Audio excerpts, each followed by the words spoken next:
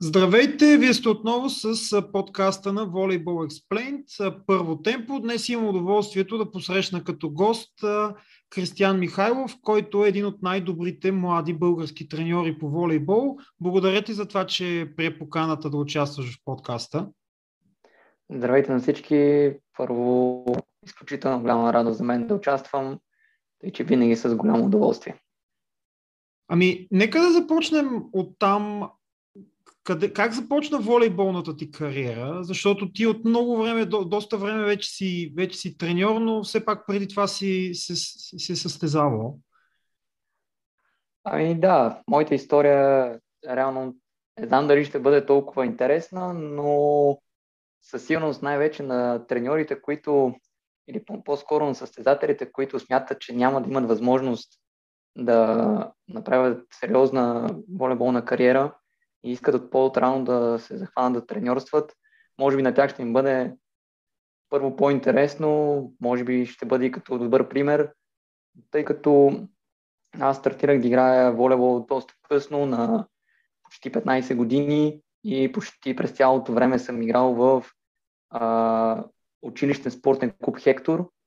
Това говорим, че аз никога съм нямал допир до началото от волейбола, до топ отборите, не само говорим в света, говорим дори в България, тъй като аз стартирах там. Първите стъпки са ми там. Това не означава, че ние сме състезавали през цялото време наравно с всички топ отбори в България, но със сигурност нивото е било различно, както бих казал, че след това, може би това ми бяха първите впечатления, като влязох в първи курс Национална спортна академия. Всички се познаваха покрай това, че бяха от по-големите клубове, кой дошъл от Разлог, кой дошъл от Дупница, Левски, ЦСК, и просто ти като те попитат, нали, ти къде си играл, нали, аз винаги съм се гордел откъде идвам, до ден днешен се гордея. Съм изключително благодарен на моят първи треньор и въобще на академията. Винаги казвам Хектор и, нали, винаги са те принижавали към това, че окей, най-малко от това, че спортна гледна точка. Това никога не ми е попречило. След това се опитах да играя, докато карах Еразъм в Германия. По програма Еразъм една година в Кьолн. Поиграх малко втора Бундеслига и може би това ми беше показното, че няма да го бъде с волейболната кариера и трябва да се насоча колкото се може по-рано към треньорстването, и реално това беше превратната точка. Преди да поговорим вече за избора да започнеш отрано да се готвиш за треньор, можеш ли да разкажеш малко повече за Хектор? Доколкото знам, се тренира в Националната природо-математическа гимназия. Отбора тренира. Как се развива отбора в момента? Какви групи подрастващи включва и така нататък? Винаги с огромно удоволствие разказвам, когато има интерес към това. Естествено, можем да започнем от това, че съкръщението е училищен спортен клуб Хектор. Създаден е през 2005 година с идеята това да се популяризира спорта в училище, в частност волейбола, като реално в начало идеята беше да се използват само кадри от Национална природо-математическа гимназия, както реално наистина беше в началото.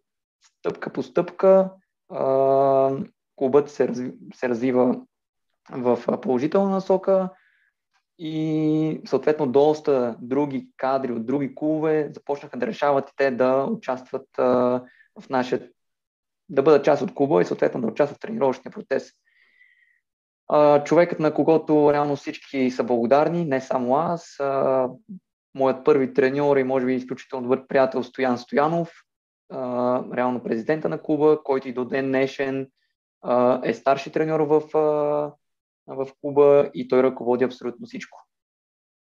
В момента, тъй като аз не съм част от клуба вече, мисля, че трета или четвърта година, в момента, доколкото знам, има подрастващи девойки младша възраст и подрастващи девойки старша възраст, като Повечето от тях са ученици на Национална природно-математическа гимназия.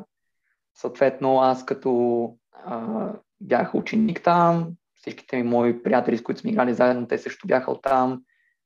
Това беше първото място, където започнах и като треньор. И въобще винаги ще съм благодарен на този клуб. И до ден днешен имам съм в контакт ежеседмично. Сега, тук, между другото, се замислих за нещо много любопитно от картината на нашия детско-юношески и в случая девически волейбол и девически волейбол е, че в София има клубове, които са Ахил и Хектор, т.е. гръцката митология е много силно застъпена в българския волейболен живот, поне на ниво подрастващи. Нямаше как да не те питам за Хектор, но сега според мен може да продължим вече с началото на треньорската кариера. Какви бяха първите стъпки, след които в Кьолн, ако приемем, че в Кьолн си решил, ето това е момента, край, слагаме, както между другото се случва при доста и вече и популярни спортни личности, които не им се е получило в професионалния спорт като състезатели, но след това са станали много добри треньори, което ти го пожелавам. Какви бяха първите стъпки, които направи, когато реши, че спираш състезателната кариера и вече започваш да се готвиш само като треньор? Първите стъпки, може би сега, като се върна наистина времето назад, бяха ужасно трудни. Аз съм бил втори курс в Национална спортна академия, когато заминах за Германия. И съответно имаше един превратен момент, в който от Германия ми предлагаха да остана в техния университет, но за да започна от първи курс, или съответно да се върна след Еразъм и да си продължа обучението в Национална спортна академия, но вече да съм трети курс. И това беше до някаква степен превратен момент, тъй като за сигурност аз съм изключително благодарен на Национална спортна академия, но университета в Кьолн, Deutsche Sporthochschule, е реално най-добрият университет за спорт в цяла Европа. И това беше голяма привилегия, че те искаха от тяхна страна аз да бъда техен студент. Съответно, аз смятах, че не ми се започва от начало и това ме накара да се върна в България и да продължа следването си. Но тъй като вече след втори курс, трети и четвърти вече се навлиза в практическата част. И седнахме един път с господин Стоян Стоянов и може би просто на базик му казах да направим, тъй като в този момент имахме само девическо направление и просто един ден, може би малко на шега, му казах да направим нещо като проби в момента на 8-9 клас, тъй като това е най-големия проблем на тази гимназия, тъй като в нея започват да се обучават само ученици от 8 клас и ти реално нямаш възможност да ги хванеш на по-ранна възраст. И така и стана. Реално направихме нещо като проби на 8-9 клас, които са най-маничките. Бяхме изключително впечатлени, че се събраха около 16 дечица, момчета. И той ми разреши аз да вода тренировъчен процес, като съответно аз още не съм бил завършил Национална спортна академия. Нямал съм документ за това. Но той ми се довери и съответно аз се учих от него и стъпка по стъпка така започна всичко и реално изкарах 3 прекрасни години в Хектор, благодарение на тези момчета и благодарение на господин Стоян Стоянов. Това реално беше началото. Ти си бил на доста стажове. Всъщност, кой беше първия, понеже си бил, мисля, че в Тренто при Радо Стойчев, бил си при Гуйдети във Вакъв банк, бил си също, мисля, че и в Фридрихсхафен с Хейнен, когато им беше треньор. Кой от тези беше първия? По принцип първия беше в Тренто и реално това е превратният момент в моята реално треньорска кариера, тъй като отново по програма Еразъм се свързах с отбора в Тренто, съответно с това се достигна и до Трентино волей. Става въпрос за друг български треньор, Антон Димитров. Той в момента е треньор в България, но по това време беше в Трентино. И благодарение на програмата успях за 4 месеца и половина благодарение хем на него и на други хора, да изкарам първия ми стаж в чужбина. 4 месеца и половина, мисля, че няма да изненадам никого, че тотално преобърна представата ми за волейбол в Италия. Това е пределно ясно, не само при подрастващите, дори при работата на Радо Стойче в Трентино, тъй като аз наблюдавах техните тренировки ежедневно. Става въпрос, че след тези 4 месеца и половина се прибрах в България, за да продължа да работя в Хектор, но този път просто беше различно. Този път, може би за първи път разбрах какво е волейбол, тъй като преди това за мен е било просто топка. Какво те впечатли най-много там? Като, не знам, то предполагам е много трудно да се каже, но ако има едно нещо, което би могло да отличиш там... Методика най-вече при подрастващите. Тъй като реално аз наблегнах на това в началото, може би всеки млад треньор знае или поне трябва да разбере, че трябва да започне от там. Аз имах така честта и съм радостен, че подминах малко честта с наистина мини волейбола, тъй като той е много специфичен. И аз започнах, друго е да водиш под 16, под 18, младша, старша възраст. И това беше първото. Методика и организация на тренировъчен процес. Разлика от земята до небето при подрастващите. А при Гуидети, при Хейнен, там как беше? Вече в Вакънбанк и в Фридрихсхафен? Значи Вакънбанк е друга тема, тъй като той беше миналата година и там вече говорим за high-level волейбол. Там може да си говорим за нещо, което е най-доброто в света и за такива детайли във волейбол, в които както се казва, си останали между мен и Джовани. Но да, ако имаме стъпка по стъпка, след Италия продължих да работя в Хектор. Изключително, така бих казал, промених доста от методиката и вижданията ми за волейбола и благодарение точно на този отбор имах свободата да ги изпробвам. Тъй като когато имаш някакви нови идеи и хората ги чуят, но те не ги знаят, те мислят, че не са добри идеи. И това не е само в този пример, дори и в момента. И когато си изключително млад и да речем в тези моменти ти не можеш реално да защитаваш толкова много философията си, тогава се оказва, да речем, малко проблемно. Но съвет, може би, към всички млади треньори, които искат да се развиват, всичко е до контакти и до това да искаш да ходиш и да се учиш от най-добрите. Инвестираш пари, инвестираш време. Всичко, което в момента го обсъждаме, е инвестиция на пари и на време от мен. Аз мога да кажа, че 3 години съм работил в Хектор без да получа една стотинка заплата. Работил съм без заплата там, изключително само на това, че аз искам да се развивам като треньор. Не за това, че трябва да изкарвам пари от това нещо.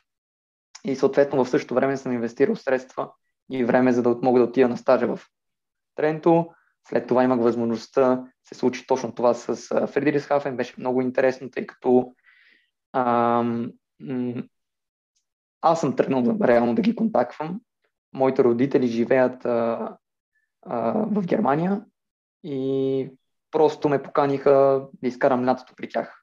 Имах свободно време, 1 месец отивах при тях. И съвсем случайно ми даде идеята, т.е. не идеята да погледна на картата, къде се намира реално най-близкия волейболен клуб от първа лига.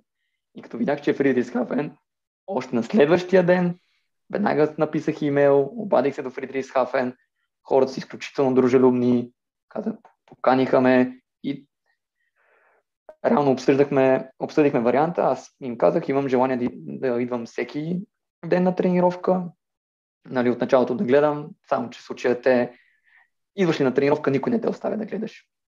Нито Тренто, нито Хайнен, нито Джовани. Ти си на тренировка и помагаш. Няма значение, че си отишъл да гледаш. Как протича една такава тренировка? Примерно, имам предвид от твоя гледна точка, т.е. как теб те включват в процеса на тренировката, защото казва, че не гледаш само, вече по някакъв начин си вътре в процес. Тук сега бих ги разделил и трите, тъй като сега в Тренто, аз там реално като бях при Антон Димитров, той директно ми даде да вода група отбор. И реално аз наистина бях треньор в Италия 4 месеца и дори имам официални срещи при подрастващите като треньор, без лиценз, което също е супер интересно. Но вече при Витал беше по-трудно, тъй като аз тъкмо завърших, реално това е годината, в която завърших, дори още не бях завършил, това реално е лятото преди държавния ми изпит. Все още е много зелен, няма какво да си кажа толкова много с него. По-скоро седиш, гледаш, попиваш, помагаш, подаваш топки, събираш топки, слушаш какво казва, слушаш как се шегува с състезателите, защото го прави нон-стоп. Той направо ги съсипва от бази по време на тренировката и съответно той идва и се шегува с теб почти през цялото време. Тъй, че мога да кажа, че реално в този момент ти нямаш много избор, тъй като ти си наука. Няма как да кажем, че на 23-4 години ти ще отидеш при Витал Хайнен и ще си говориш с него за волейбол. Невъзможно. Докато сега вече при Джовани беше по-различно. Аз този стаж е на друго ниво, тъй като аз отидох при него с вече изградена волейболна философия в много древни детайли. Това става въпрос за миналата година. Не само съм помагал с, речем, сервис, подхвърляне на топки, събиране на топки, реално измерване на скорост на сервис, реално част от щаба. Да, окей, може би някаква второстепенна част, но тук говорим, че през цялото време комуникацията е била изключително само за high-level волейбол. В повечето случаи дори сме обсъждали тактики за мачове, някакви, може би той не ме е питал, но на мен ми е било интересно и съответно съм задавал въпроси за това нещо. Изключително отворен на тази тема. Стигаме до един така, може би не е особено приятен момент и всъщност за момента си последния, поправи ме ако бъркам, последния старши треньор на женския Левски. Тоест Левски беше закрит. Миналата година мисля, че беше? Или... Да. 2000, да, реално пролета на 2020. 20-та. Всъщност, как се стигна до това? На първо място, как нали, стана треньор на Левски? Нека започнем от там и след това вече, ако да споменеш и как въобще се стигна до тази неприятна ситуация, тъй като когато Левски, пък и ЦСКА, пък и не само и другите така именити отбори в волейбола, пък и не само в волейбола, в други спортове нали, бъдат закрити, въпреки че сега нали, Левски се възражда при девойките, все пак няма женски отбор. Първо, може би за възраждането, аз очаквам. Може би скоро ще се направи тази стъпка, но по другия въпрос, може би ретроспекцията е това, че той има доста, нали, други, може би, фактори, които са допринесли до това аз да стана старши треньор на Левски, тъй като нали, не мога да кажа, че първия ми допир до най-високото ниво от професионален волейбол, тъй като каквото си говорим, работата ми в Хектор с подрастващи е било на изключително първо, че са подрастващи, второ по аматьорско ниво. Първият ми допир с въобще професионален волейбол беше благодарение на това, че станах помощник треньор в Марица. Веднага след Хектор, съответно допира до това, че да участва в Шампионска лига с тях, дори не само да участваме, може би до момента най-емоционалният момент, не може би не само за Пловдив, но съответно дори в моята кариера до момента с победата на Енисей в Красноярск и влизането на първия женски волейболен отбор в групите на Шампионска лига. В момента ние реално не го осъзнаваме, защото имаме отбор всяка година, но точно този момент, когато ние бяхме там, това беше нещо нали, изключително историческо. Съответно, може би за първи път там се появих на волейболната карта, тъй като никой не гледа при подрастващите, реално най-вече при школите, които са на по-ниско ниво или които развиват само масов спорт. Оттам, съответно, хората започват да питат. Откъде е това? Че, как се справя хората? Говорят, знаеш, волейболния свят е малък. След това реално напуснах Марица по една или друга причина. Бях треньор в Германия. съответно вече след като ти си се докоснал до професионалния спорт в България, както казах, волейболният свят е малък, състезателите почват да говорят, треньорите започват да говорят, моето име започна да се повтаря, станах част и от националния отбор 2019 година и реално точно след националния отбор 2019 година съвсем случайно, дори още бях част от националния отбор и съответно тогава Любка Дебърлиева и Данчо Лазаров бяха доста често с представителния отбор, най-вече когато се подготвяхме в София и съвсем случайно се стигна до това, че те търсят треньор. За мен реално беше много странно от една гледна точка, че на самия себе си бях казал, че никога не искам да бъда на Левски и ЦСКА. И наистина си го бях казал, че никога не си се представям да бъда треньор на Левски на ЦСКА. А реално ние не успяхме да се разберем. Седнахме, говорихме, те ми предложиха това, аз им казах какво искам. Съответно, няма да излъжа никого, че всички знаехме как следят ситуациите специално в Левски в този момент. И съответно аз си исках и си държах на своето. Не успяхме да се разберем по никакъв начин и съответно пътищата ни се разделиха. Националният отбор приключи, аз останах без клуб, нали, не много голяма драма. И съвсем случайно Хектор на домакинства на старшата на Левски. Старши треньор на старшата на Левски, Любка Дебърлиева. И аз просто, тъй като съм свободен, бях без клуб, ходих винаги да подкрепям реално моя клуб, откъдето съм тръгнал. И супер, може би на късмет или как се вика, може би съдба, никога не знаеш. Точно след матча, Любка пак ме предърпа, ние продължаваме да търсим треньор, този път сме готови, нали, да седеме да обсъдим това, което не успяхме да се разберем през лятото.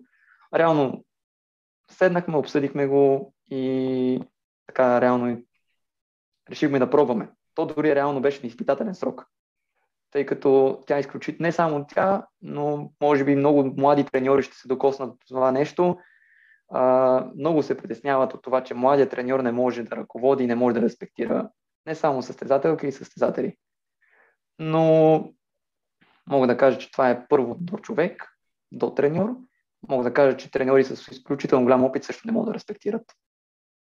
Тъй, че това си е до подходи. Убедиха се, че реално, тъй като бяхме направили един изпитателен срок от 2 седмици, убедиха се, че или поне бяха доволни от това, че как аз си върша работата. И така започна. Изключително съм благодарен на Левски, тъй като това е първият клуб, който ми даде възможността да работя като старши треньор в България. И не само, аз съм изключително доволен от престоя ми там, тъй като този престой ми доказа, че реално философията, която съм започнал да изграждам и да преподавам, реално е правилна. Защото аз видях ефекта от работата си. За съжаление, по една и друга причина бяхме уведомени, че най-вече при старта на пандемията, 2 седмици след като прекратиха първенството, че Данчо Лазаров е решил да не продължи да развива клуба за в бъдеще, дори да подноват първенството, тъй като тогава още не се знаеше дали ще прекратят първенството или не, и че за в бъдеще няма да има представителен отбор. За жалост, в тежък момент не само за нас, тогава беше за целия свят, тъй като никой не знаеше за какво става въпрос. Това беше първия локдаун, в който се случваше, никой не знаеше какво се случва. Да останеш без работа и без заплата, не само за треньорите и за състезателите, беше доста тегъв момент. Да, определено беше много драматична ситуацията тогава, защото нито може да се тренира, нито може пък и в момента, в който... Пък и знаем, че по принцип практиката в волейбол е малко особена. Дори когато имаш договор, имаш клуб, че е за сезон, т.е. не е за календарна година, не е за 2-3 години, а в много често случаи дори е само за един сезон, особено при състезателите. Поне аз така знам. Аз никога не съм крил от никого, моят договор беше до края на сезона, тъй че но от гледна точка, нали, на изплатени заплати, правилно заплащане, изключително коректни във всеки един момент.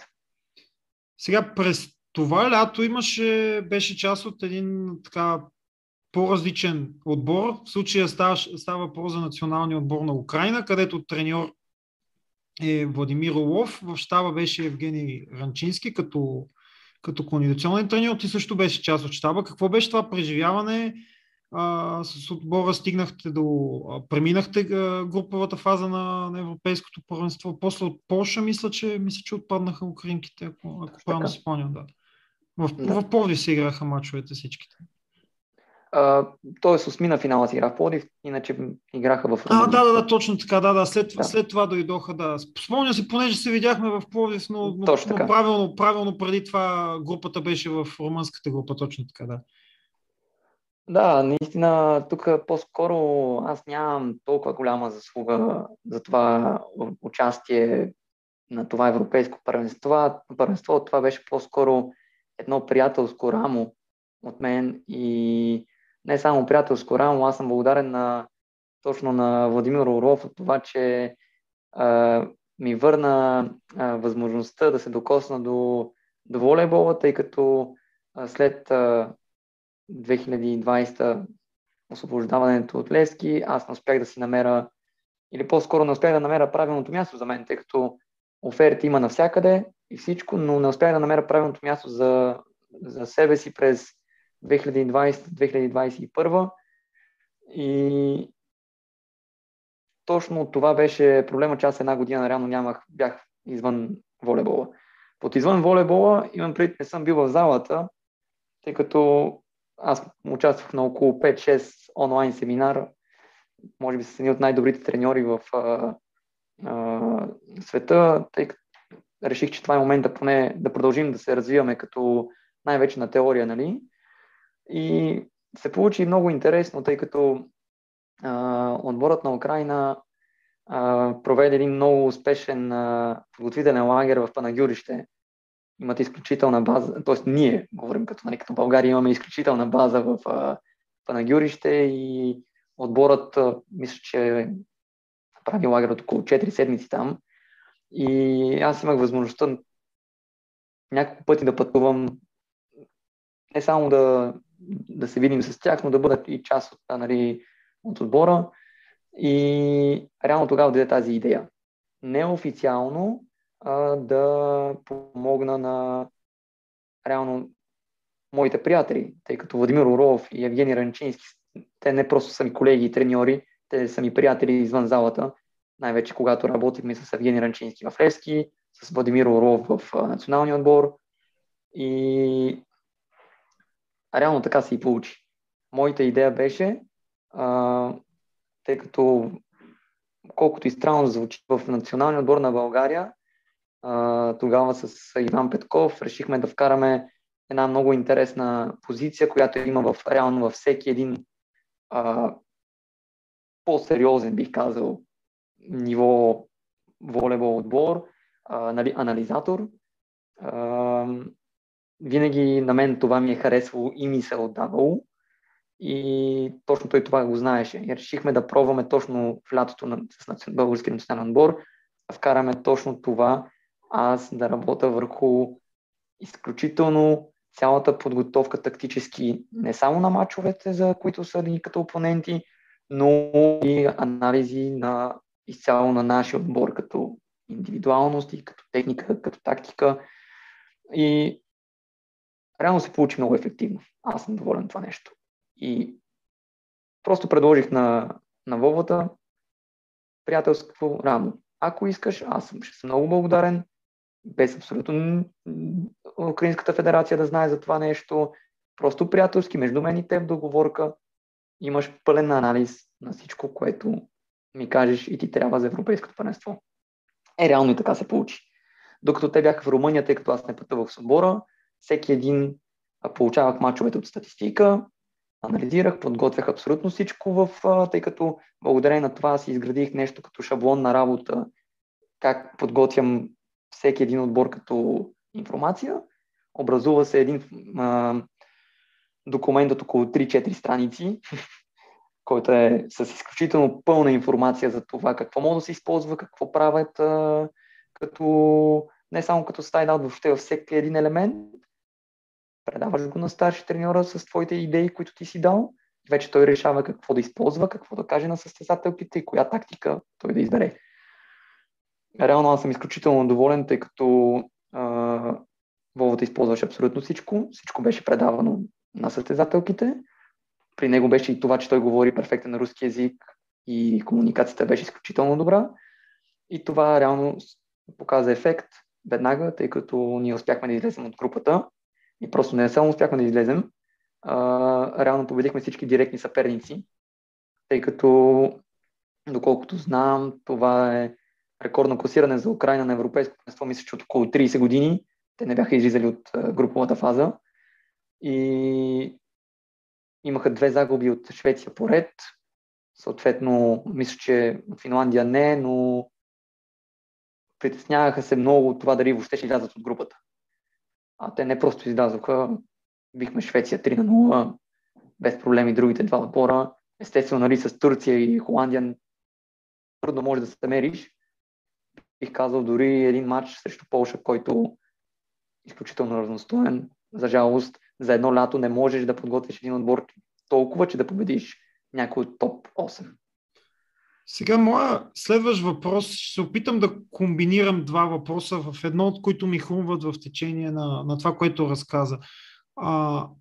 Всъщност, какво в анализа на, понеже ти от тази гледна точка 100% си анализирал шведките, какво смяташ, че евентуално, потенциално беше пропуснато, да речем, от нашия щаб на българския национален отбор, в рамките на анализа на шведския национален отбор, че това доведе всъщност до тази загуба. Нали, пропускам факта, че имаше контузии, имаше неразположение от здравословно състояние и от тази гледна точка как всъщност протича анализа, т.е. кое е най-важното, ако можеш пръвно да дадеш конкретен пример, пръвно с шведките. Да, ние дори сме го обсъждали този пример след загубата. Между другото, пълния анализ на Швеция беше изпратен и националния отбор на България. Сега въпрос дали те са го погледнали, дали са го използвали, не мога да кажа. Но веднага обяснявам разликата в двата матча. Когато започнах да анализирам шведките, най-малкото аз 1 година преди това бях във ВК банк и просто знам на какво е способна Хаг. Най-малкото това. Този състезател изпълнява на тренировка сервис с 110 км в час на тренировка. Нали, не много хора могат да го направят. И при мъжете даже. Да. И естествено, първо се насочих на там. Като веднага спрях. Значи само пуснах да гледам, да стартирам да анализирам реално сайд-аут и, нали, контратака, транзишън. Само на хак на 5 минута приключих. Спрях. Просто няма смисъл. И започнах да анализирам изцяло абсолютно целия друг отбор. Като централни блокировачки, като двете посрещачки, точно така. Тоест сестрата, другата сестра Хак и Лазич. Да. И започнах да търся закономерности в тяхната игра. И на сайд-аут. И по какъв начин да им развалим абсолютно, нали, да им разрушим цялата игра. И преди да изпрата репорта, се обадих на Вовата по телефона, тъй като те реално бяха в Румъния, и му казах точно това. Към Вова, да знаеш, всичко е готово, но не знам дали ще ме послушаш, но аз ти казвам реално какво е моето мнение. Ако тръгнем да спираме хак, нямаме шанс. Целият ни фокус ще падне на хак и нямаме шанс да я спреме. Дори да я спреме 1, 2, 3 пъти, тя пак ще направи 25-6 точки. Нямаме шанс. Нека хвърлиме, нека да я оставиме, дори без тактика. Нали? Въобще не им казвай какво ще им хващаме. Дай им свобода да импровизират на блок. Състезателките да решат. Дали този път ще хване права, дали този път ще хване диагонал. Тъй като на този състезател Тя няма една чиста посока. Тя няма две чисти посоки. В тази ситуация му казах, намерил съм тънки закономерности, които да използваме като най-вече на сайд-аут да разрушим, да намалим процента на ефективност, на висока топка, къде можем да пускаме, къде можем да пласираме топка и съответно ние да сме готови за тяхната висока топка от зона 4, ако те имат, и съответно за всяка една пусната топка. Тъй като се оказа, че предишните два мача срещу Украйна, отборът на Швеция прави 13 точки само от пуснати топки срещу Украйна. И съответно се подготвихме за техните пуснати топки и изцяло само за център, първо темпо и края в 4. Зона 2, зона 1, свобода. 3-0.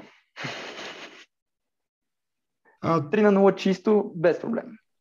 И тук веднага ти давам обратния пример. Не съм бил на част от щаба на Национална отбор на България. Не искам да казвам нищо лошо това. Не, твое мнение в крайна сметка. Как ти го видя матча? Не, тук въпросът не е само до мнение. Въпросът е, че аз се познавам с хората и въобще с състезателките и точно те ми казаха, че пълния фокус и пълното внимание в този матч е било към Хак. До край. И мога да ти кажа, че на нашия матч Хак направи 20, ще изложа над 20 точки, 25 точки за 3 гейма и ние бихме 3-0. Тя направи 23 или 4 точки срещу България и те паднаха 3-2. Да. Това мисля, че много изчерпателно. Благодаря ти за този отговор, както се казва. Това е мое мнение. Аз казвам как ние реално обсъдихме и процедирахме в тази ситуация. Нека да приключим за момента темата с националните отбори и вече да стигнем към едно ново приключение, което ти започна. От този сезон си треньор в Словакия. Сега отбора има много интересно име. Казват се Пирани. Пиране Бръсно. Брусно или Бръсно? Брусно? Брусно. Брусно, което като се отвори в вездесъщи интернет и ти дава информация, че става въпрос за едно населено място с страшно малко жители. Ако сега не знам информацията дали е вярна, това, което видях, 2100 жители въобще, как се случиха нещата първо да отидеш там, какво е нивото на словашкия волейбол и всъщност много ми е странно, понеже аз в България съм от населено място, което има горе-долу същия брой жители, поне на хартия. Много ми е интересно наистина как всъщност стига до там, че да попаднеш в това място и да започнеш този проект. Наистина, дори до ден днешен някои неща тук, които ми се случват, наистина са като... То дори бих казал наистина като филм. За някои неща е супер странно. Ако започнем в началото, малко ситуацията с Левски. Клубът ме контактна през лятото, не успяхме да се разберем въобще тогава за какво стана въпрос. Това е съответно също може би един добър пример за всеки млад треньор да не се хваща да работи на първата оферта, която има и наистина е много добре да обмисля стъпките си, тъй като аз направих една малка грешка точно когато заминах за Германия точно така, че се хванах просто заради това, че искам да изляза. Към всеки треньор нека да обмисля добре нещата, най-вече когато излиза навън. Просто да не си мисля, че тук е цветя и рози. По същата причина аз му отказах и се получи реално ситуацията с Левски, може би краят на септември. Те отново се свързаха с мене, попитаха ме дали продължавам да бъда свободен. Аз съответно бях отново без клуб. И съответно бяха отворени да обсъдиме нови условия на работа. Абсолютно всичко като... То дори не само условия, въобще като начин, свобода на работа, мнение. И аз точно реално тогава им казах, ако не се видим на живо, няма да... ще ви откажа, няма смисъл. И те реално ми купиха подсигуриха 4-дневен престой тук, запознахме се, показахме реално материалната база, която разполага, какви са им плановете, реално дори успях да гледам началото на сезона, първия матч. Те тък му бяха уволнили треньор, беше украинец преди мен. И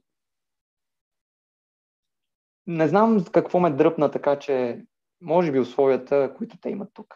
Ти каза за едно, нали, за брусно, малко градче, и сега ще разкажа каква е историята. Реално историята е, че брусно, оттам е президентът на клуба. И реално самата община дава подкрепя, нали, клуба и заради това сме там. Но ние използваме изцяло всичко като материална база и условия на големия град, който е до Брусно, Банска Бистрица, който реално е най-големия град в Централна Словакия. И то реално не е само град, то е наистина тук говорим, че е възстановителен център, ски център, туристическо място, реално говорим за маркетинг, менеджмент, бизнес. Тъй, че това с брусно е малко подвеждащо като информация, тъй като ние използваме абсолютно всичко в Банска Бистрица, дори в Банска Бистрица живеем. И условията, които имаме наистина за нивото, което е в Словакия, което може би сега ще ти се опитам да го сравна с най-вече поне с България. Това е нещото, което ме грабна, че имам добри условия на работа, свобода на работа и може би едно нещо, което също ми беше като вариант за следващата стъпка в кариерата, да отида в държава, в която волейболът реално не е толкова популярен и реално ти да бъдеш човека, който да започне да гради нещо от нулата.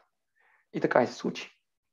Ако можем да дадем един такъв пример като идентичен случай, нещо като мачерата, които докато бяха в мачерата, имаше един период, в който вече не играеха даже в мачерата, играеха в кой град беше, честно казано, не си спомням, там под по-големите с по-голяма зала и след това заради това се преместих от мачерата в Чивитаново, тъй като в мачерата залата беше твърде малко и нямах условията и така нататък. Тоест нещо подобно от тази гледна точка. Нещо подобно, но ние сме изцяло, нали, към Банска Бистрица и просто не за момента подкрепата, реално ако го погледнем като общинска подкрепа, идва от Брусно, но ние използваме реално базата на Банска Бистрица.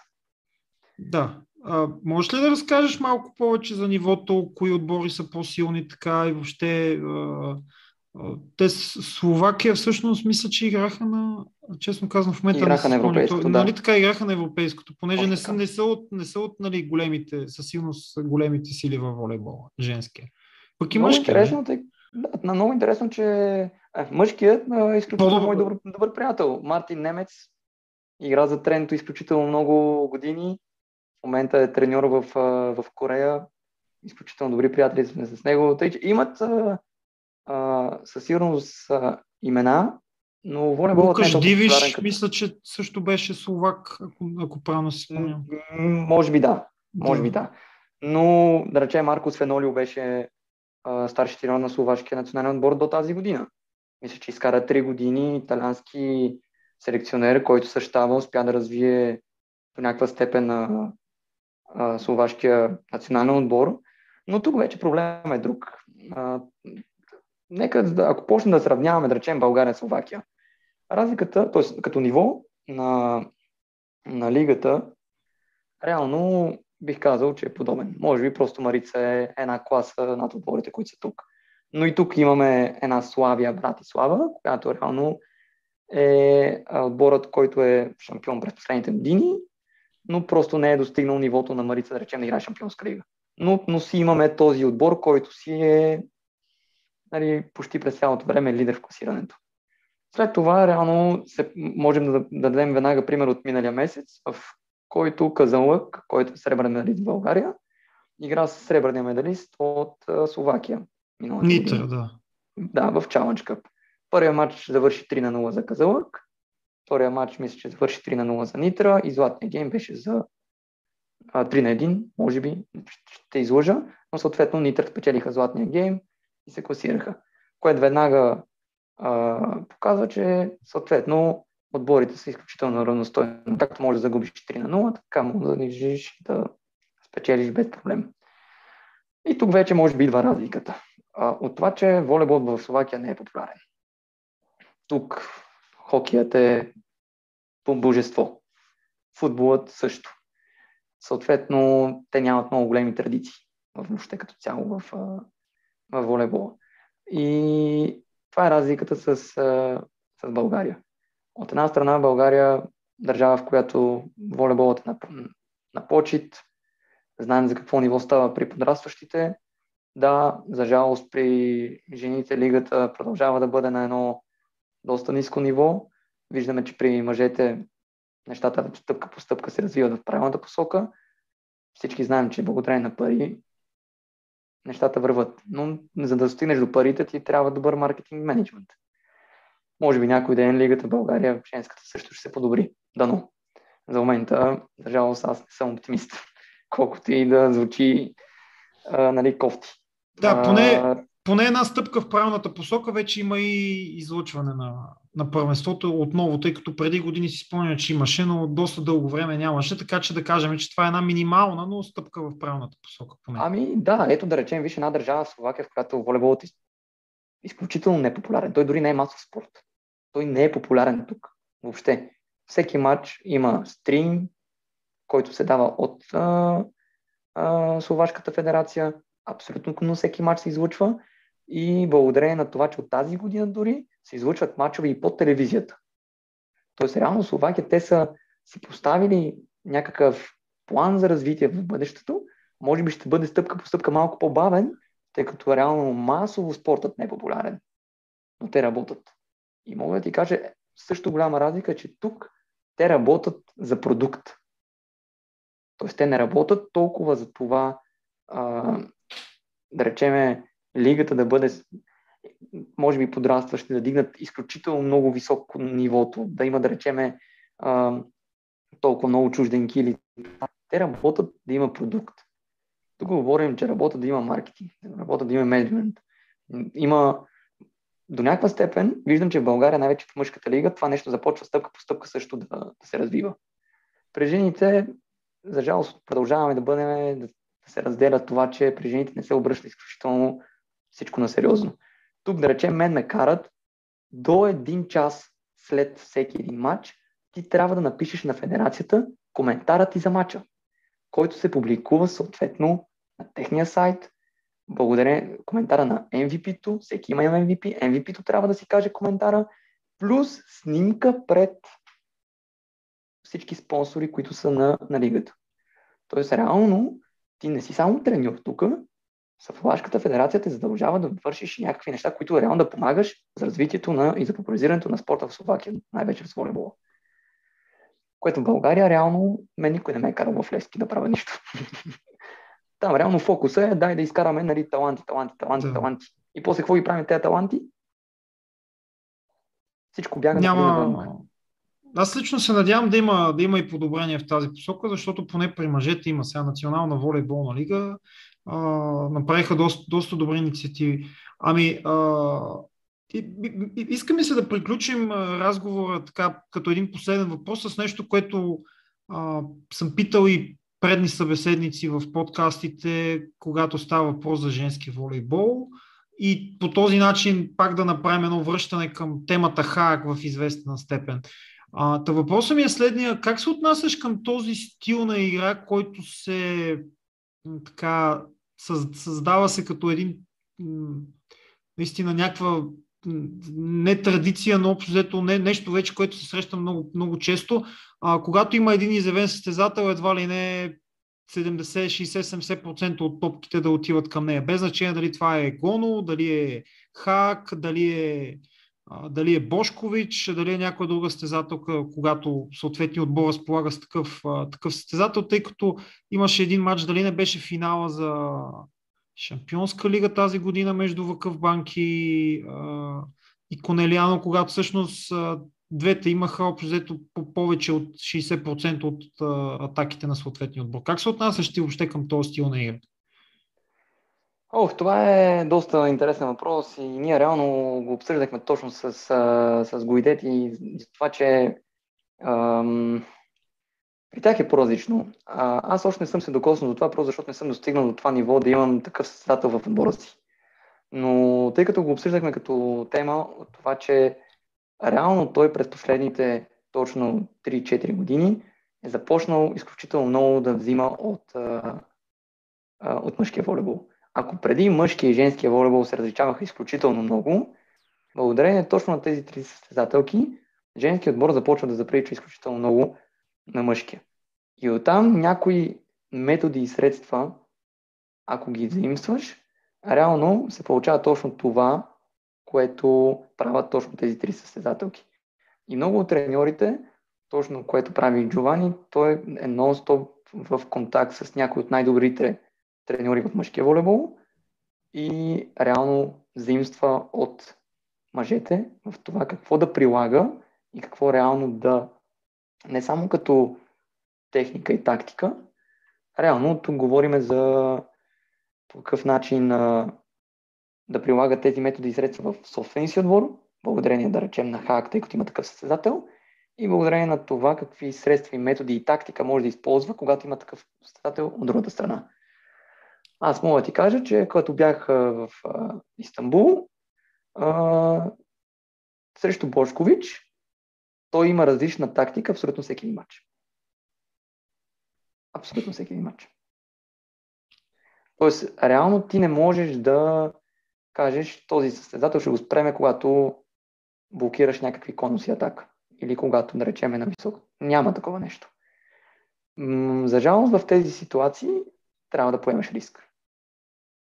И мога да ти кажа, че видях как реално Джовани не успя да противодейства с неговата тактика срещу Бошкович, тъй като тренирахме цяла седмица един конус атака, който реално тя забива през около, да речеме, 60% от случаите. И първия сет паднахме на 15 точки, защото изкърти по правата. Тоест в случая тактиката срещу ХАК, пък при друг състезател, който и получава подобен процент топки, може да не работи. Пак има зависимост от състезателя и от другите, качеството и на другите състезатели, разбира се. Защото едно е ХАК с сестра и с Лазич, съвсем друго е, нали, Бошкович с нейните съотборнички. Естествено. Другото, което е в изследването на тези състезатели се влиза в такива дребни детайли, в които тук говорим за четене на ситуации. Реално, което те прави добър в професията си. Тъй като, ако можеш да представиш реално, аз ти давам един пример какво правят те. Най-вече с разпределителите и в някои ситуации с някои състезатели. Реално те представят на някои от състезателките, тъй като разделят отбора на групи при видеята, при едно засилване, къде забива тя. При друго засилване, къде забива, има друга посока. При една ротация на тялото, търсиме тази. При друга ротация, блокираме това. Реално спрямо всеки един дребен детайл, ти имаш различна тактика, която да използваш. Но това тук говорим за влизане на такива детайли, където ти трябват хора, които да могат да първо да ги направят, второ, то може би не да ги направят, първо трябва да ги разчетат, защото ти реално, ако не мога да разчетеш ситуацията, няма да мога да изпълниш тактиката правилно.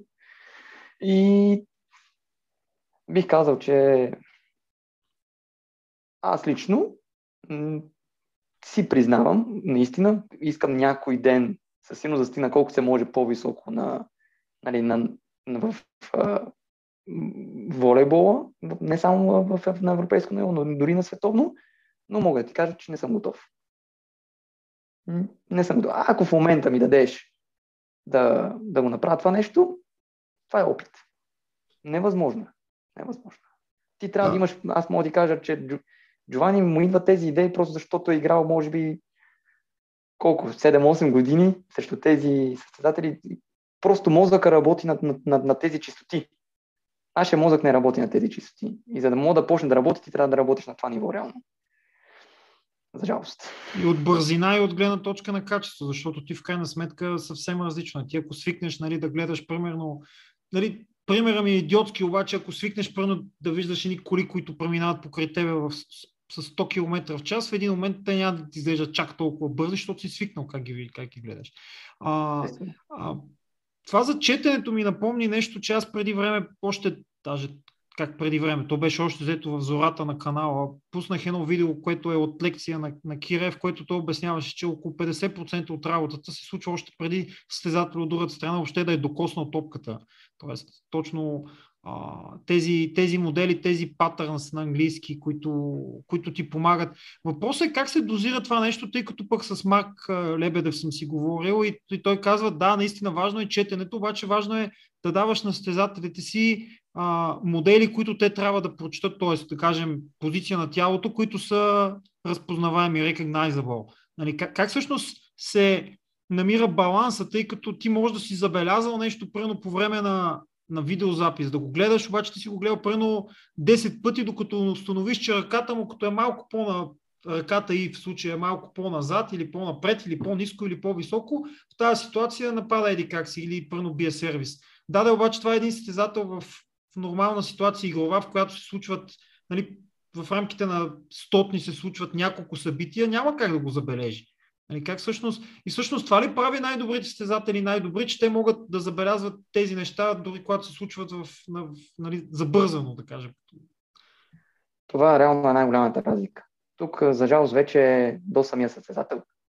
Реално, колкото по-добре четеш ти играта, и то не е само тази игра, колкото по-добре разбираш самата материя, толкова реално по-добър ще си. Реално, аз ти го казвам, може би пример с мен мога да дам, че реално колкото повече навлизам в материята на волейбола, толкова по-лесно намирам закономерностите. И също и дори от треньорска гледна точка.